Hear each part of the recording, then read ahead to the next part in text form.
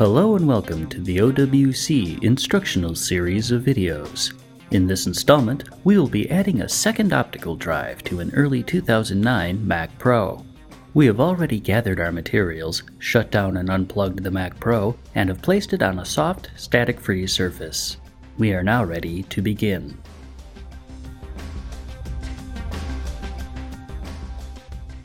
To install the drive, we will need to open the side access door. To do this, lift the latch located in the rear of the Mac Pro until it locks in the open position. You may then tilt the door forward slightly and remove it. The optical drive bays are located here. Grab the drive carrier frame and pull it straight out. Disconnect the SATA cables to completely detach the carrier unit.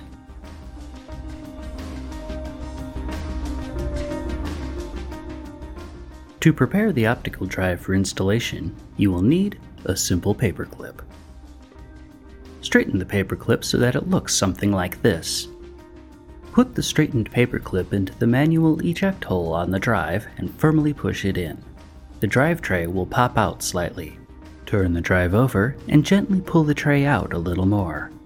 There are two plastic tabs roughly a third of the way in on each side. Simply push forward on the tabs with your thumbs to detach them, then slide the bezel off the tray.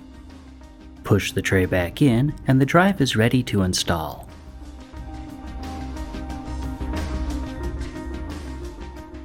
The new drive will go in this lower bay. To anchor it in, Apple has provided 4 mounting screws. They are located on the inner wall of the unit. Remove these 4 screws and set them to the side. We are now ready to install the drive into the lower bay. Simply line up the drive and slide it into place, stopping when the front of the new drive is even with the old one.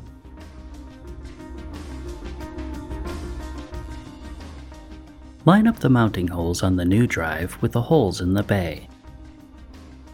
Then, use the screws you removed earlier to secure the drive into place.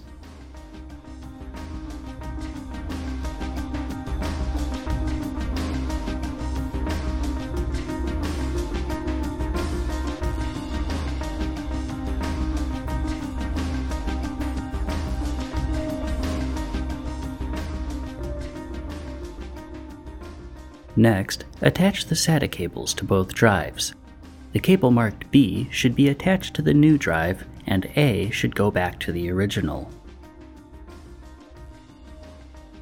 Once they are attached, simply slide the carrier back into place.